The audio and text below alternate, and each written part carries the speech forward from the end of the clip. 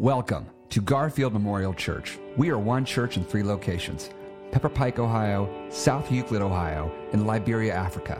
Together, we seek to widen the circle through our core values of diversity, safety, authenticity, growth, and forgiveness. To learn more about Garfield Memorial Church, visit our website at garfieldchurch.org. And now, may you be blessed and inspired by our weekly podcast of the message from the 10 a.m. Sunday morning Mosaic worship service. Garfield Memorial Church, widening the circle.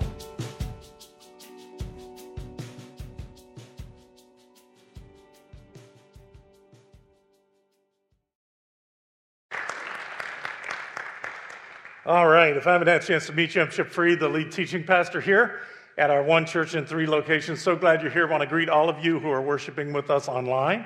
We're glad that you're here with us as we celebrate together in this season.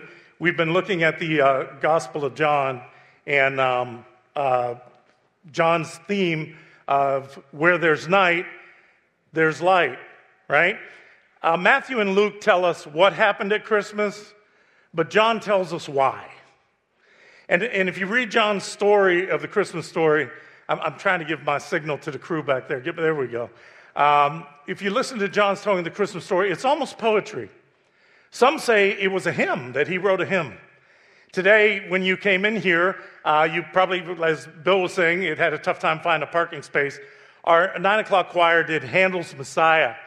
And our children sang, and a lot of Mosaic families brought their children in, and it was amazing. We had like 30 people standing in the hallway that couldn't get seats. And I was thinking about, there was all this orchestra and just amazing production. And there was a time where William Sloane Coffin, a great preacher, did a Easter sunrise service on the rim of the Grand Canyon.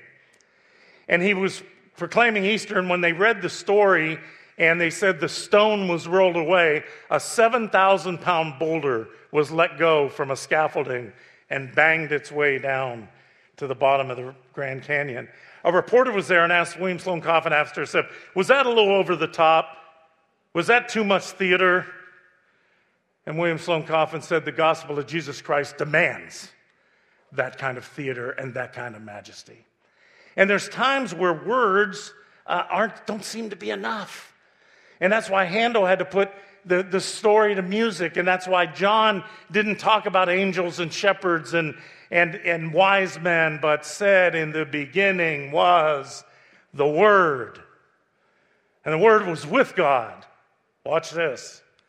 "And the Word was God. And all things came into being through Him. And apart from Him, not one thing came into being. And the Word became flesh." Read these words with John. "The Word became flesh and made His dwelling among us. We've seen His glory, the glory of the one and only Son who came from the Father, full of grace and full of truth." I'm just going to stop with that. The Word became flesh. That's revolutionary. I mean, we've turned this Christmas story kind of into this sappy sentimentality, and we forget that when it was first proclaimed in this way by John, it would have shaken the world to its core.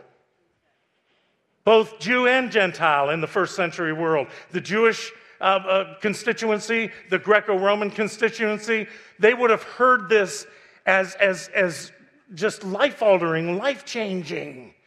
The Word became flesh. See, for our Jewish brothers and neighbors, friends, do you know the Word is sacred? When you go to a bar mitzvah or a bat mitzvah, do you know what that is? That children are being called to what? To the Word.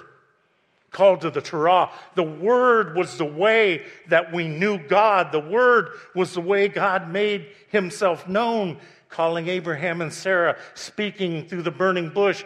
Our God was not remote. Our God was not an absentee landlord, because we had His Word. In the beginning, God spoke, "Let there be light." And there was light.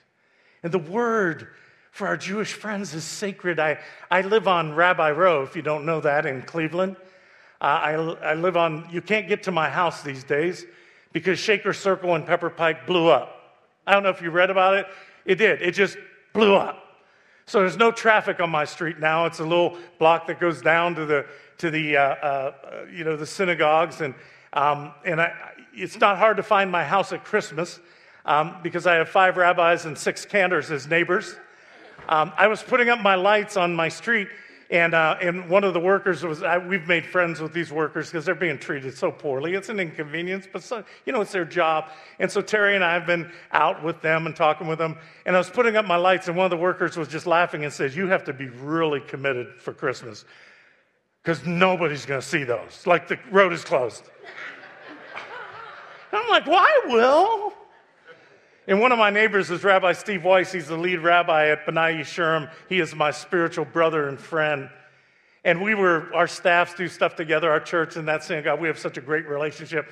And our staff was over there, and one day, Steve got very serious, Rabbi Steve, and he looked at Pastor Terry and I and said, "May I show you the scrolls?" And we went up there, and they opened the inner sanctum, and there was the Word, the scrolls.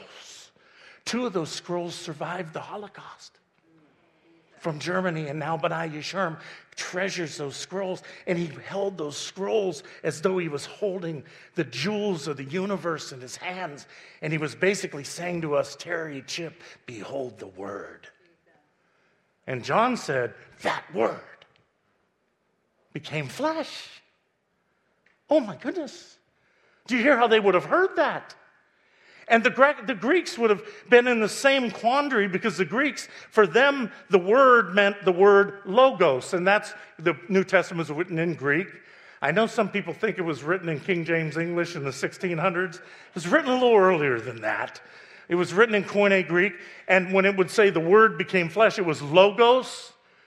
And for the Greek philosophers, for Plato, for Aristotle, for Socrates, for that great school of thought, they believed that at the center of the universe was logos, was word. All creativity, all human reason, everything that is came out of the logos. That's why we get our word logic and reason from logos. And that became flesh and dwelt amongst us. Do you hear how revolutionary this is? Christmas ought to change you. I love how Pastor Steve preached last week, and he talked about that whenever John talks about Jesus, he talks about him as either light or truth or life. And he said, by the light of the gospel, we should see ourselves, and it should bring change in us. But he said some preferred the darkness over the light because we're too afraid to look at what we might see. And so we turn Christmas into a concert and into music at the mall instead of realizing the Word became flesh and dwelt amongst us. We was listening to Handel's Messiah this morning, and I remembered a writer that I had read. She's a Christian author now, but she had done like a lot do becoming young adults. When she went to college, even though she was raised in the faith, she was a member of her church choir in high school. But when she got to college, she decided to become an atheist. That was in vogue. You got to rebel against something, right? And so she got into something. I don't know if you millennials or Gen Xers, but us boomers anybody remember transcendental meditation? Real popular in the 70s and 80s, man. Pastor Terry was at Woodstock. They did LSD. We did transcendental meditation, right? And transcendental meditation was your way to escape. And so she went to find herself through transcendental meditation. Because I don't believe in God anymore. And she found at her college a TM therapist, a transcendental meditation guide, guru, and went to him daily. And her problem was every time she would go to meditate, words from Handel's Messiah that she had sang in her choir kept coming into her brain. And the glory of the Lord shall be revealed. And the glory of the Lord shall be revealed. She couldn't get rid of it, and she went to her therapist, and he said, block it out. That's what meditation's supposed to do. You're not doing this right. Go back and meditate until you don't hear that stuff anymore. And she went back in her closet to meditate, and all she heard, and the glory of the Lord shall be revealed, and the glory of the Lord shall be revealed, and the glory of the Lord shall be revealed. And she knew that the Word had become flesh, and Jesus was pursuing her, even in her darkness. The Word becomes flesh and dwells amongst us. I was thinking, hearing Handel's Messiah this morning. This wasn't in my notes today, but the choir just messed me up. And I remembered one of my favorite stories. I was a seminary student at Princeton, in Princeton, New Jersey. And in Princeton, New Jersey, your news comes from New York City. You get all your New York media, you read the New York Times. And I remember as a seminary student, I was reading the New York Times. This was back in 1990. And there was an article that said, the Messiah has been found. Wow. Even in New York. And so I read the article, and it was interesting that there was a high school music teacher named David Stork, and he had gone to the Brooklyn Public Library to check out a copy of Handel's Messiah to teach his school choir that score. And so back then, I know you millennials aren't going to understand this. Most of you don't even know what a keyboard is. But back then, they didn't have barcodes to scan in 1990, so you had to actually input the number. I know it seems silly. We actually had phones you put a quarter into too, but it's a good movie, rent it. But anyhow, they had to type in the barcode, and the person typing it in mistyped a number. So as David Stork checked out Handel's Messiah, in their system on their computer, it said that the Messiah was still in the curriculum, in the circulation. And you know, by the beginning of December, every school teacher and choir director in the church is looking for Handel's Messiah. And they started calling the Brooklyn Public Library, and they're like, it says it's in the computer, but we can't find it. And they searched through the aisles, and they went into the archives, and it was like this search and rescue by these librarians in one of the biggest public libraries in the country, looking for Handel's Messiah. And there was a journalist from the New York Times that was doing research there the day David Stork brought his Messiah back and set it down on the curriculum circulation desk. And he said that the look on this music teacher's face was priceless as the librarian began to dance and sing.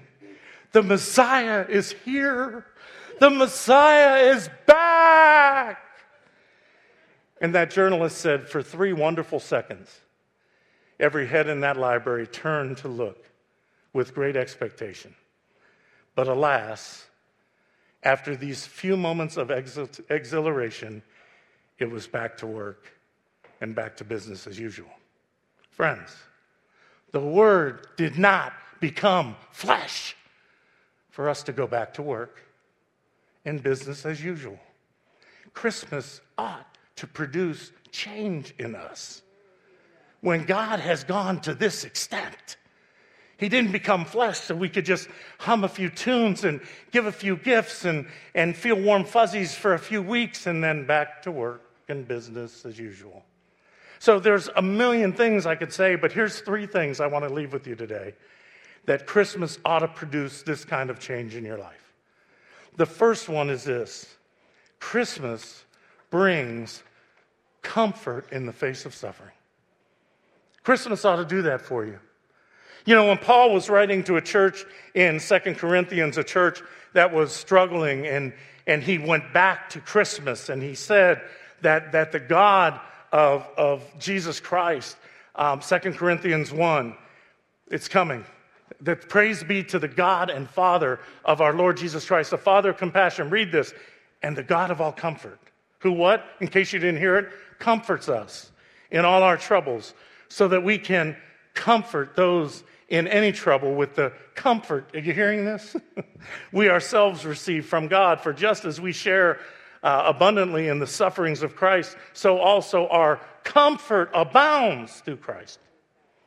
There was a pastor named Bob Page, and he was a very well-known pastor, and his wife Lisa died after a very difficult bout with cancer. And one of his closest friends sent him this passage and said, I pray that the great comforter might bring you comfort. And Bob Page said, you know what? It's not just comfort. He said it's comfort with strength. It's comfort with teeth in it. See, if the thing with Christmas is that if God cared enough to come into the flesh. In fact, I love that word flesh in the Greek. You know what it literally means? Meat. But it would be really bad to be like, and the word became meat. That'd be like calling Die Hard a Christmas movie. I'm just saying. But John used that word. You know why? Because he wanted us to know Jesus didn't just appear. He wasn't a hologram. He literally took on our condition, came into our situation to bring us great comfort. And see, this should comfort us in two ways. It should comfort us in our mind, and it should comfort us in our hearts. First, in our mind, because if someone is, who's very a good person, you've seen this happen, beautiful, wonderful, and they go through incredible suffering, unimaginable suffering. Isn't it natural for all of us to wonder, how could God allow this? Right? Rabbi Kushner wrote years ago a book, Why Bad Things Happen to Good People, as his son was suffering from an incurable disease. That's natural to ask. I know you've asked that. I have too. How could God allow this to happen? And how many of you know religious people are some of the worst counselors? I mean, literally, the worst. Because they come and they say things like this, well, everything happens for a reason, and God has his reasons, and it's too complicated for us to understand, so you just have to have faith. Anybody got counseling like that? Didn't it infuriate you? Didn't you just want to choke them? It's not helpful, and it seems so shallow, and it actually seems a little callous. And let me tell you, if you ever get counseling from a religious person, at that point, it's more about them than it is about you. They're really preaching to themselves because they can't stand to look at that suffering. And so they say, well, it all happens for a reason, and God has his reasons, it's complicated, just have faith. And you just want to smack them upside the head. I'm sorry, I'm being honest. Right? But when John says, the Word was with God, and the Word was God, and the Word became flesh and dwelt amongst us, and we've seen his glory in what? In a suffering servant, and one who is tested in every way that we are without sin. What that does for me is I understand I may not know why this is happening, but I know why it isn't happening. It can't be that God doesn't care. It can't be that God is a remote God out there somewhere. It can't be that God doesn't understand what I'm going through.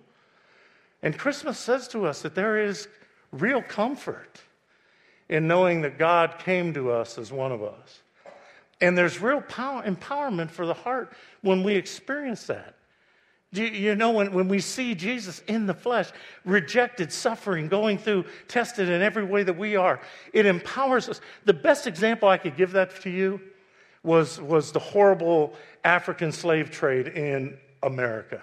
One of the worst experiences. We're still paying the price of our original sin in this country. Horror beyond imagine. And do you know what happened? The slave owners in the South tried to give a censored Christianity to make the slaves manageable. So they preached a cardboard Christianity.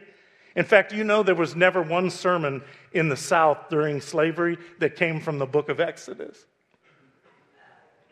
Did you want to go preach that one?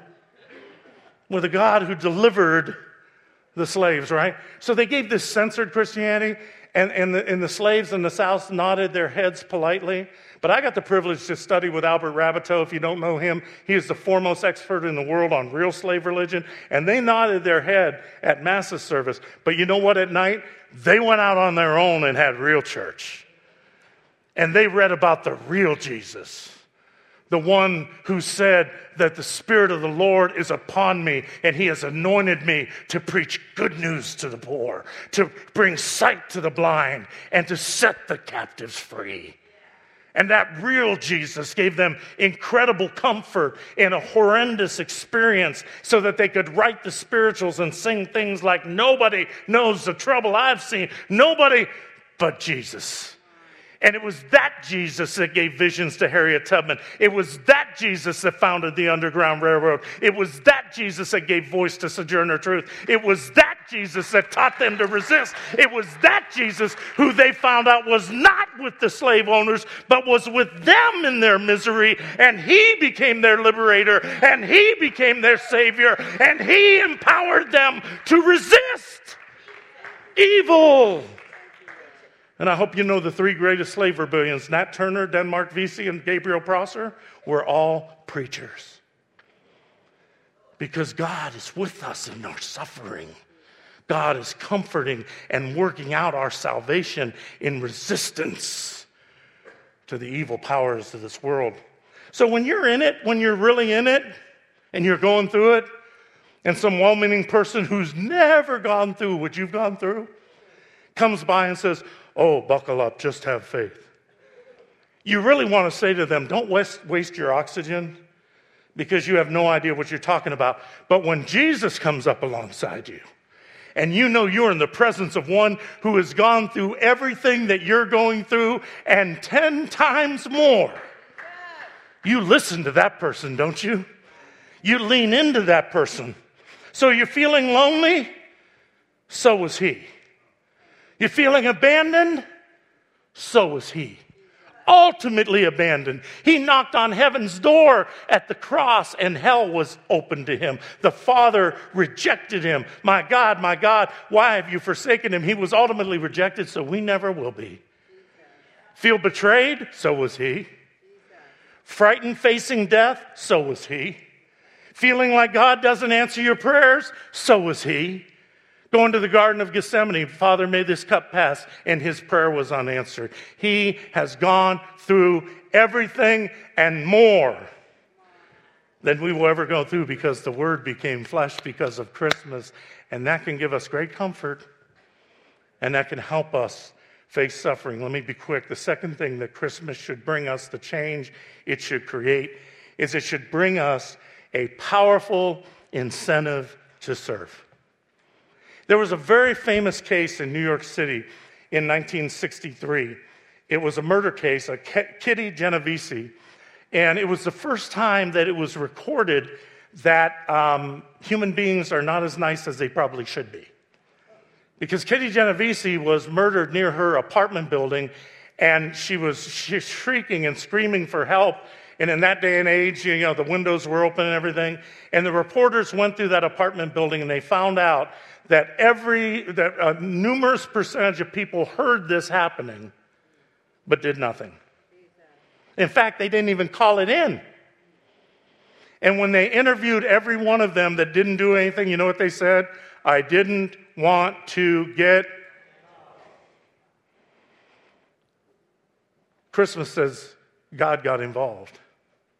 God heard the cries of God's people. What did he say to Moses at the burning bush? I have heard my people's cries. What did he say to Cain after he murdered his brother Abel? I have heard Abel's blood crying up to me from the ground. What did he say to Hagar, banished on a death sentence with her child in one of the weakest moments of a family of faith, Abraham and Sarah?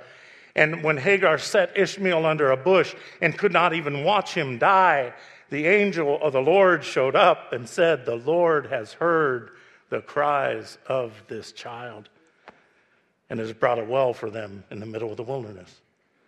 You know what Christmas says to us? If God got involved, so should we. If we who believe in this God who became flesh, who made himself vulnerable, who came down, so should we. It should trigger in us this kind of incentive to serve. Yeah, we'll get vulnerable. Yeah, if you go down, you might get killed. Yeah, if you call it in, his friends, the murderer's friends might come visit your house. But if Jesus Christ came down, humbled himself to the point of a servant, and was obedient even unto death on a cross, it should change us, and so should we. I read something when I was a seminary student. It's an old sermon by B.B. Warfield that he preached called Imitating the Incarnation. And here's what he wrote.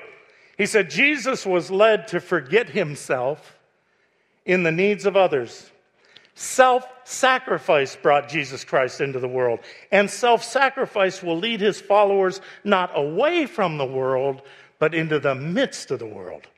So wherever people suffer, there will we be with comfort. Wherever people strive, there will we be to help. Wherever people fall, there will we be to uplift.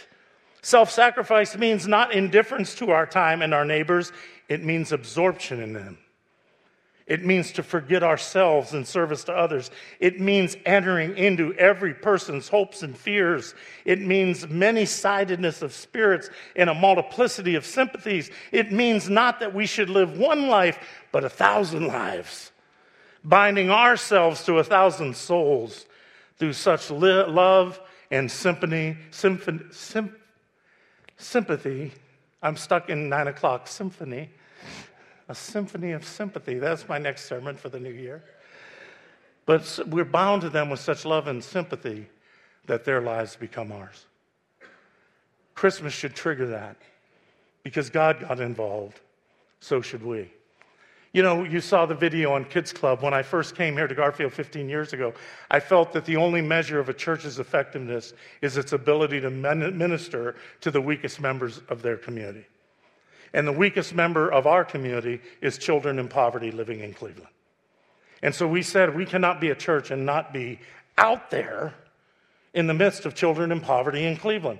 So we began something called Urban Reach, and we were in the Cleveland City school system, and we adopted a school back then, Miles School, and we had 54 people tutoring and mentoring in that school. And we took that school in 3 years from academic emergency to continuous improvement so that they got state funding for the very first time.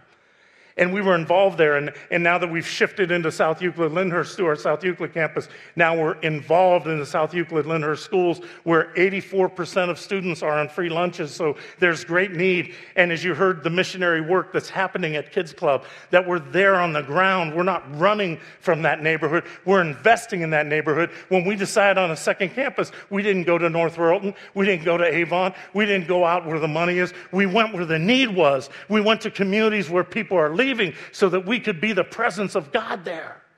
And I'll never forget when we first started doing this ministry, there was a good friend of mine, and she would say, I really want to go out there in the schools. I really want to be with the kids, but it would break my heart so much that I don't think I could take it. And trying to be a good pastor, I said, I understand. You're setting your boundaries. I get it. That's something you shouldn't do. And I'm mad at myself now that I didn't say to her, because Jesus got involved. So should you. Care that much. We should care that much. Because God so what?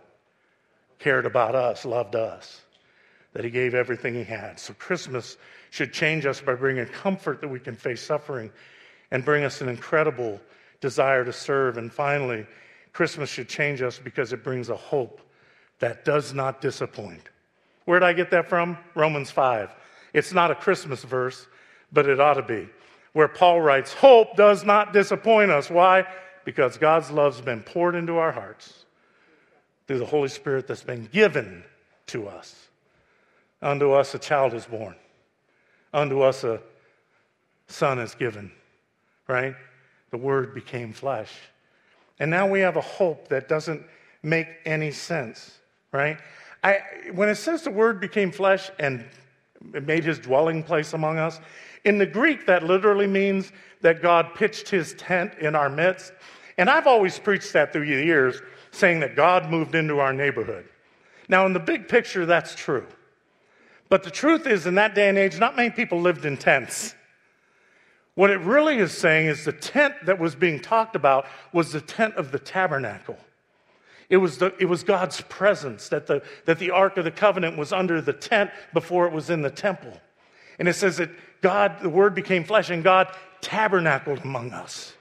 See, where the Ark of the Covenant was in the tent, in the tabernacle, in the Holy of Holies, in the temple, it was divided by a curtain, right? And the only person that could go back there was the high priest on the holiest day of the year, Yom Kippur, and they put a rope around him, afraid he would die, so they could pull him out if he did.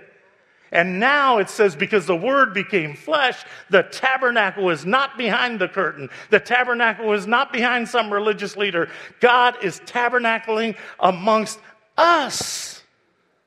We can touch him. We can experience him. So when Jesus died, what happened? The veil tore from top to bottom, so we know who did it. So now we have complete access to God. And that gives us hope. And hope doesn't disappoint. And hope is one of the three-legged stools of everything that the universe comes down to, right? Paul said all things can be reduced to what? Faith, hope, and love. And we have this hope now because God came to us. He said, not just the law of Moses, but God. The very presence of God came into our world and tore down the veil so that now we have this, what they called in Hebrew, sure and steadfast anchor of the soul. That if God is for us, who can be against us? And I was thinking about that. I'll close with this. I read about a woman, a hope bearer. I think maybe on my gravestone, I just wanted to put, he was a peddler of hope. There's so much hopelessness in our world right now. Do not lose hope. Do not buy into that dark story. There is great hope. I watched our children this morning sing. Every tongue, tribe, and nation, there were about 40 kids up there. You know, when I came to Garfield 15 years ago, we had literally 15 children in children's ministry. And I brought them 3. Do you know today there's 150 kids in our children's ministry, 10 times that many. And let me tell you, I watch these 30 or 40 ambassadors, every tongue, tribe, and nation up there singing. And let me tell you, friends, they don't know how to be divided. They'll learn it from us if we're not careful. And we need to teach a better way. Because you know what? They are full of hope. And God help a world that extinguishes that. And as I looked at those hope ambassadors, I read in 2009 of a woman named Betty Tucker. Betty Tucker the Chicago Tribune wrote about her, was a night cook at Children's Memorial Hospital in Chicago. She decided to cook nights for 43 years. I don't know if she's still here there 10 years later. But in 2009, they honored her. 43 years. And she wanted to do the night shift. You know why? She said because as a follower of Jesus Christ, she wanted to be there to minister to parents who couldn't sleep. Cooked in that hospital for 43 years. One night, the reporter was there, and they watched her minister to a woman whose 3-year-old had fallen from a second-story window. And 10 minutes later, minister to a mother of a 17-year-old who had a rare form of leukemia.